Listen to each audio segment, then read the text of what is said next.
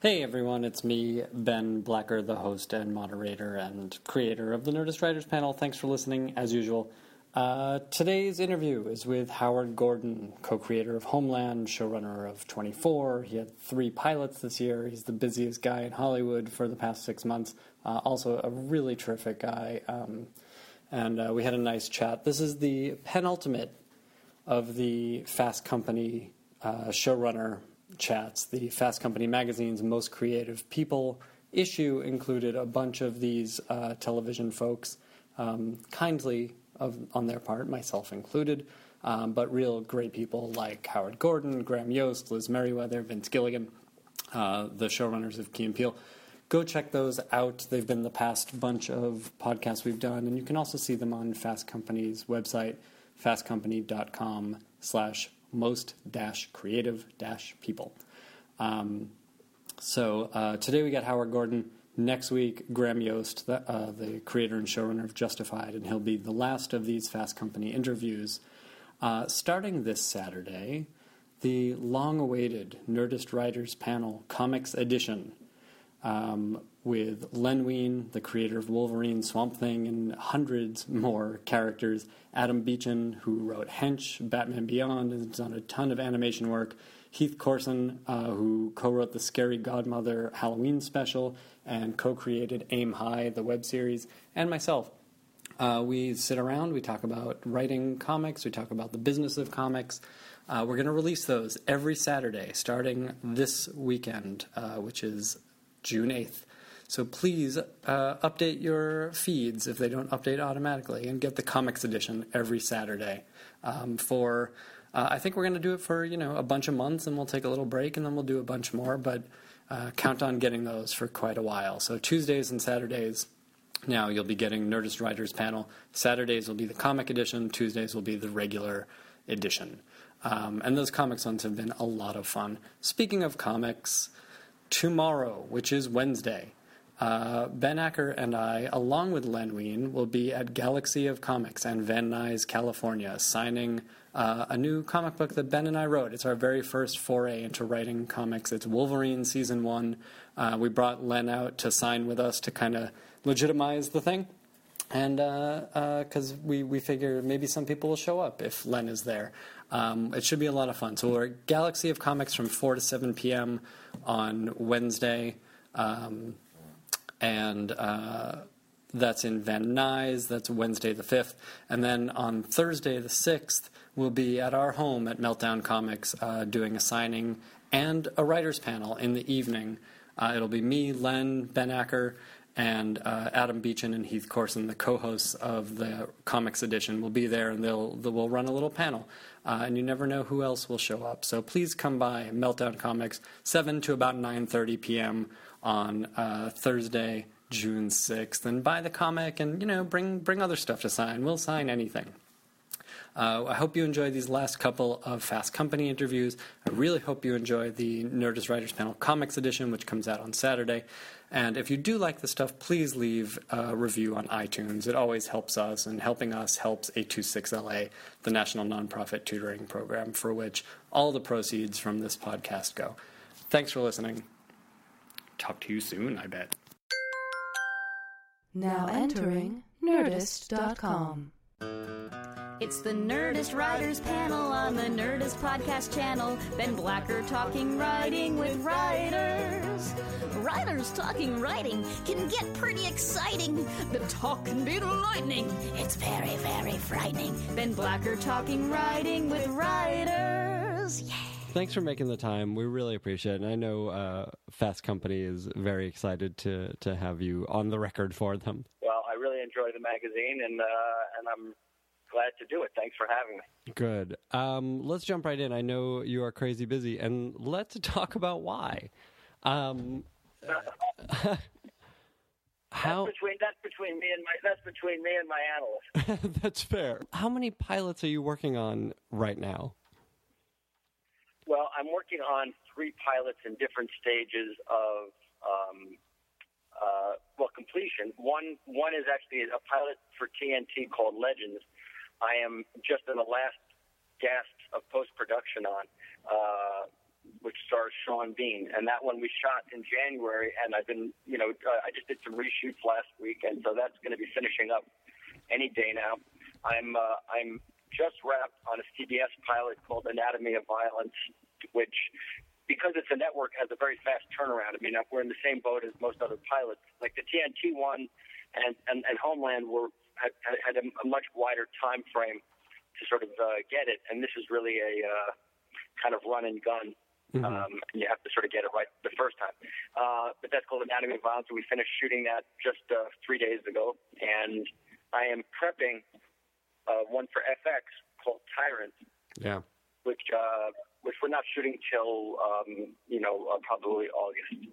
So, but we're because it's either going to shoot in Morocco or Malta or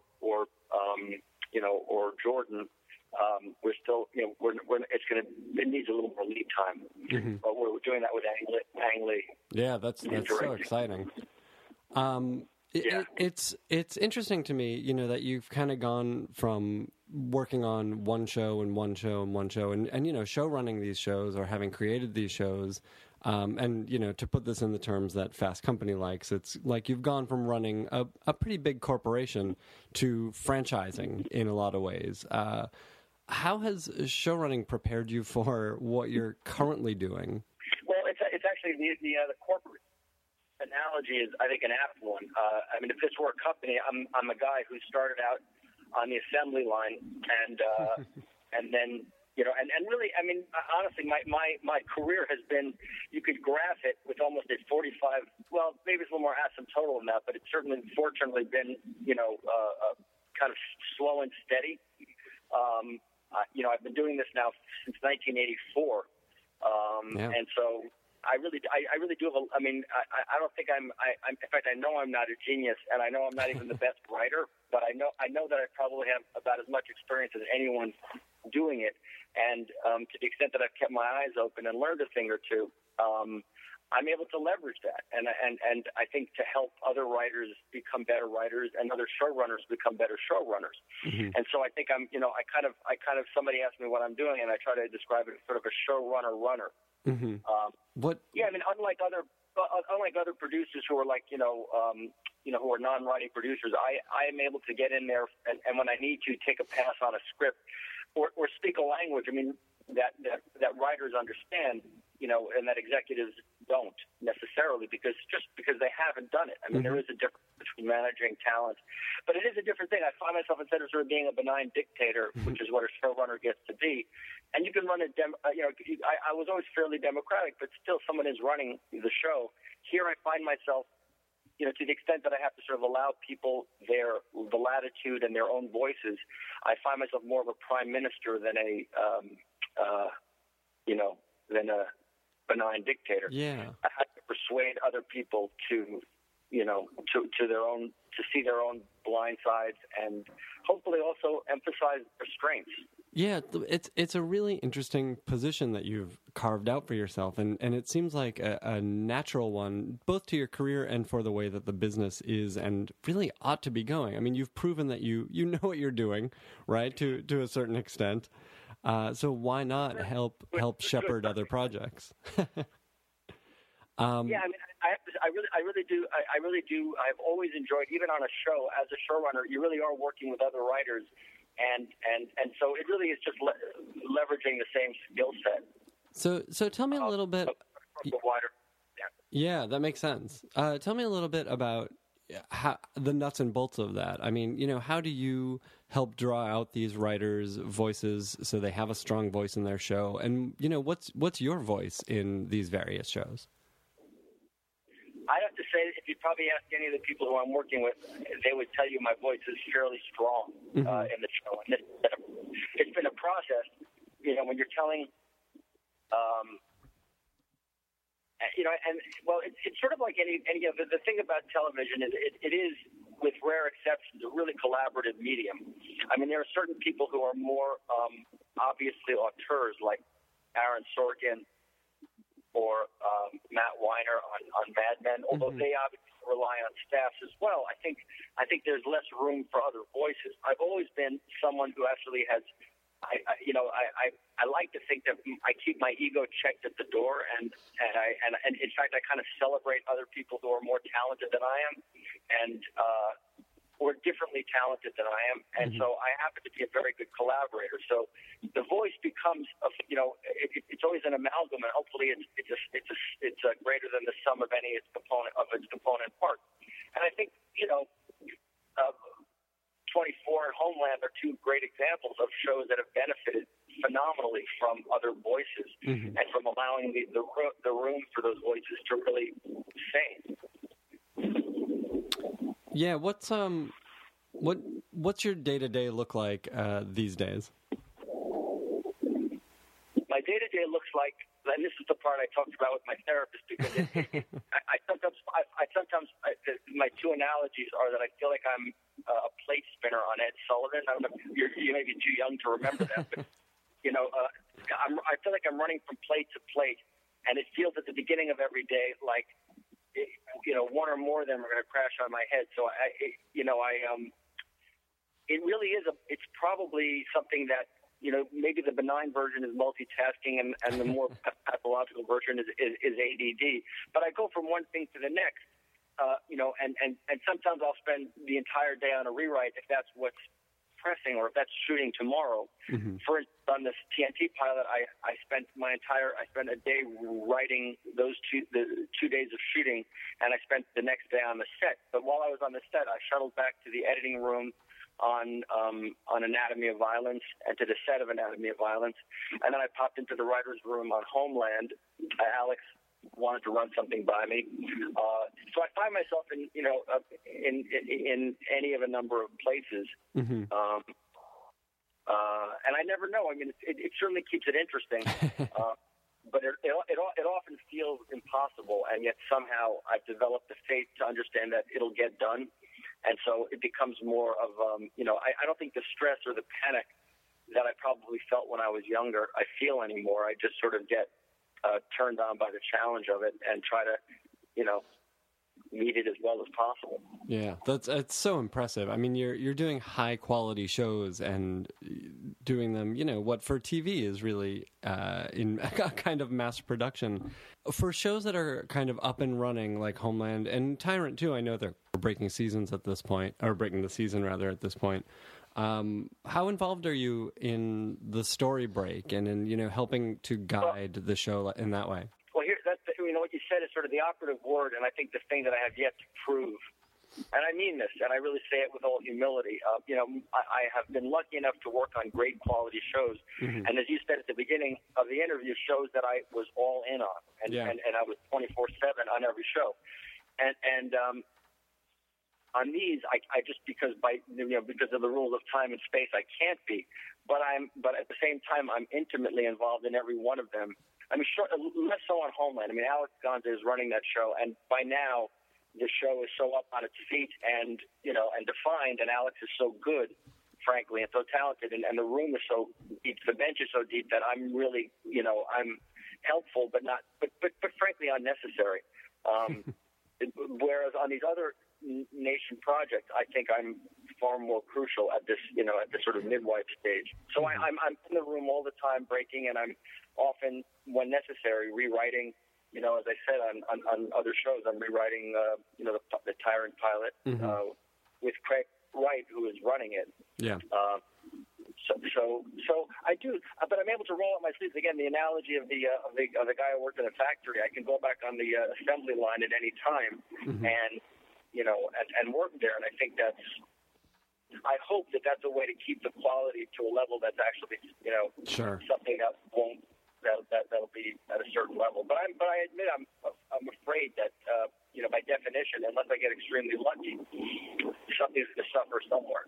Let's talk about selling these most recent shows, and maybe Homeland may turn out to have been a good example, but you tell me.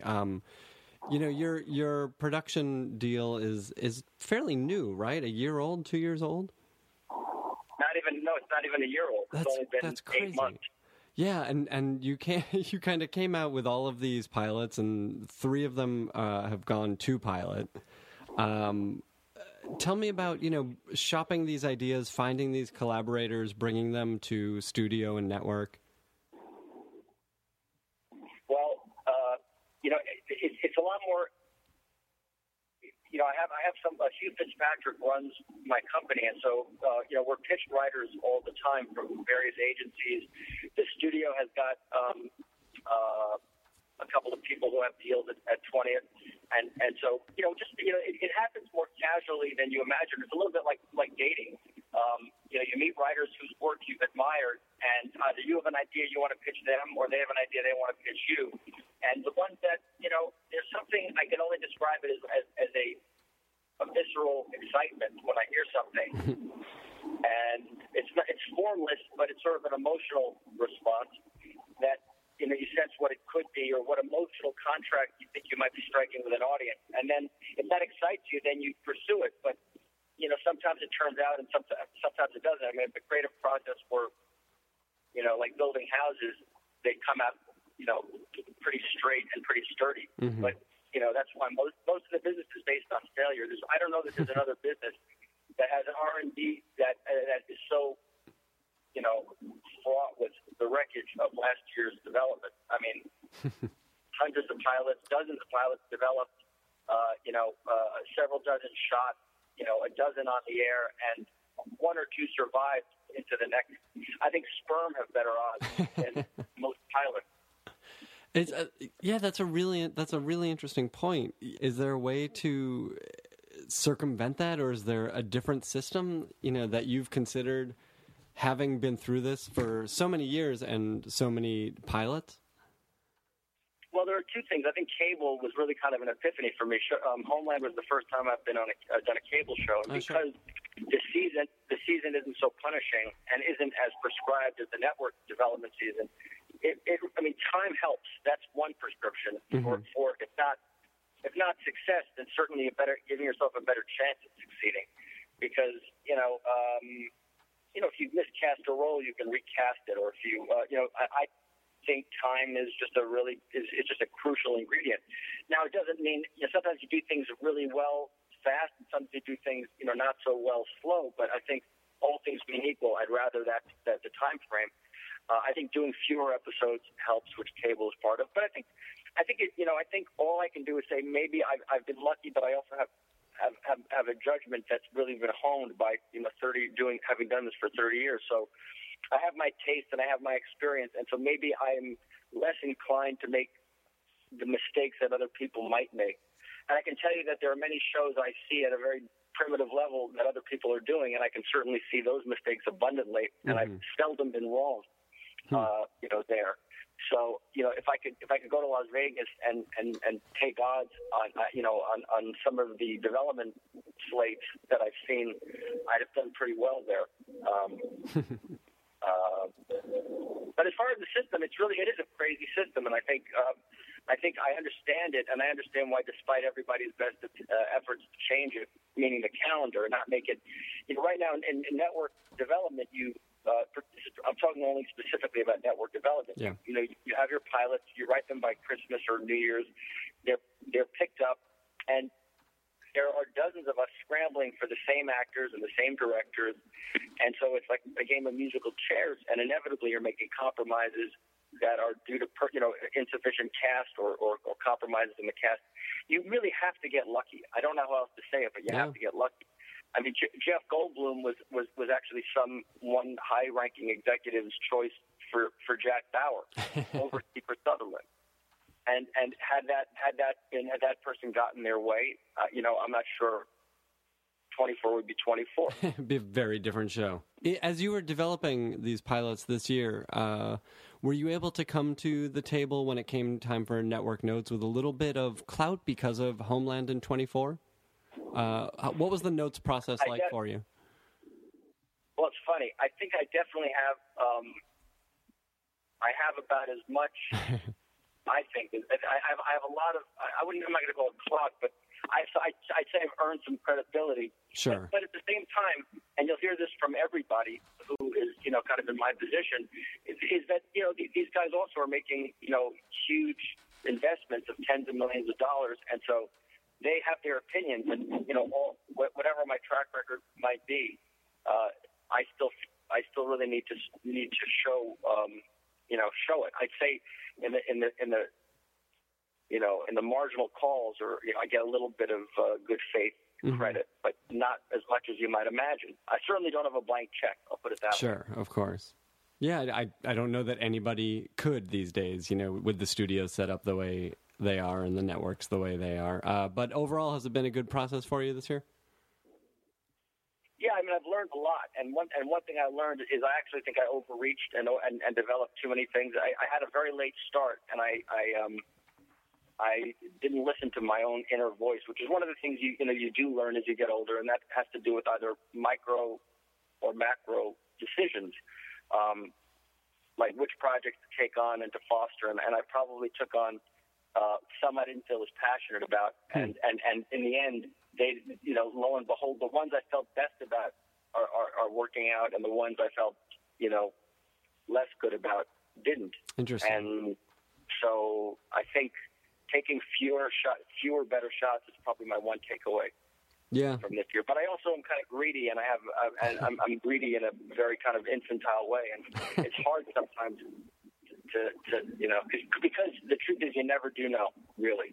No, oh sure, of course. Well, and that sort of comes back to doing, responding to the material that you personally respond to, or the collaborators that you personally respond to. Yeah. Looking at the shows that you've developed and that you've worked on in the past, especially 10 years, 15 years even, it feels like there is a Howard Gordon voice. It may not be the Sorkin or the Joss Whedon or, one of these, Matt Weiner, one of these guys, but, you clearly have the topics you're interested in and ways you care to explore them. Have you been reflective in that way? Have you looked at your work and said, yes, that's me? I have, and I hope I'm not being, and it sounds pretentious to actually talk about these kinds of things, so I really offer that caveat, but the truth is, I am interested in, and I can really trace even in every single show I've been part of what interested me. And they really are basic questions of what it means to be alive, what it means to be a good person or a person trying to do, something that matters to you in this world, and some of the and navigating through people and situations in life. And again, I say that because but I do have, and I have obviously interest in foreign policy and curiosity about the world and some of the challenges that we're all facing in the world, and whether it's issues of terrorism and matters of security versus privacy and the rights that we have as citizens in an open democracy, and asking a lot, trying to ask the questions, have characters live through the questions and the complexities of those questions, without offering too many answers. I mean, hopefully, I'm sort of interested in. I've always been interested in how characters are put in a tough situation and have to navigate making sort of the better of two bad choices. That's always a dramatic staple. But I try to find them. If I have a voice, I would just say I'm pretty rigorous. I mean, people I think who I've worked with would probably tell you this, that I'm pretty. I really try to find the emotional core of a character, and that takes excavating. It's not always apparent.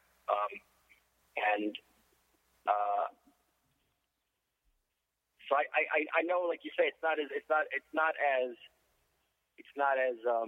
overt or as identifiable, let's say, as Aaron Sorkin's voice is. But I think those people who know me, who work with me, and maybe people who followed my work, I can tell. I mean, I have had people say, I knew that was you. I didn't see the writing credit, but I knew that was you. So I suppose I do have a voice. Those things you point out absolutely are, what we come to expect from a Howard Gordon show now. And it's interesting to me looking at some of the early credits you have on X-Files and then on these Joss Whedon shows. Even then, these were questions that you were getting to explore. And we've talked to a number of writers who came out of both of those camps, X-Files and Buffy and Angel, and Doug Petrie said working on Buffy was akin to going to Hogwarts for how much he learned and what an experience it was for him. And, Vince spoke in similar terms about the X-Files. It must have been a crash course for you. I mean, you were a pretty young, new guy on the scene, especially on X-Files. You must have learned so much. I absolutely did. I mean, you also learn from your peers. And I got to work alongside, Chris Carter and Glenn Morgan and Jim Wong and Vince Gilligan, and we all came up together. And so, to have learned from our peers, and hopefully I think some people learned from us as well. And looking back, it was great. I mean, like you say, Joss Whedon was one of the great pleasures watching him break story. And that was an example, for instance, where I really, that wasn't my voice, and it was a voice that at best I did kind of a half-baked imitation of, but I certainly appreciated Joss's voice, and I appreciated, and I call it a kind of genius because there was a collision of styles and tones that I think that's what I sort of consider genius, something that I haven't seen before and that's unexpected, and Vince Gilligan does something similar too, and I got to say I'm probably more than anything else a fan of these talented people who I've had the privilege of I really am. I'm like almost a crazy worshipful fan of some of these people, and so again, and doing it and having done it myself and doing it myself only makes me appreciate what they do that much more, even in failure. I mean, I appreciate the noble failure as much as the soaring success. Mm-hmm. Well, I promise you that there are, young writers, myself included, who look to you and look at what you've done and are fans in the same way. Well, thank you. I know you pretty much have to wrap up, but do you have time to watch TV these days? That's a great question. Not nearly enough.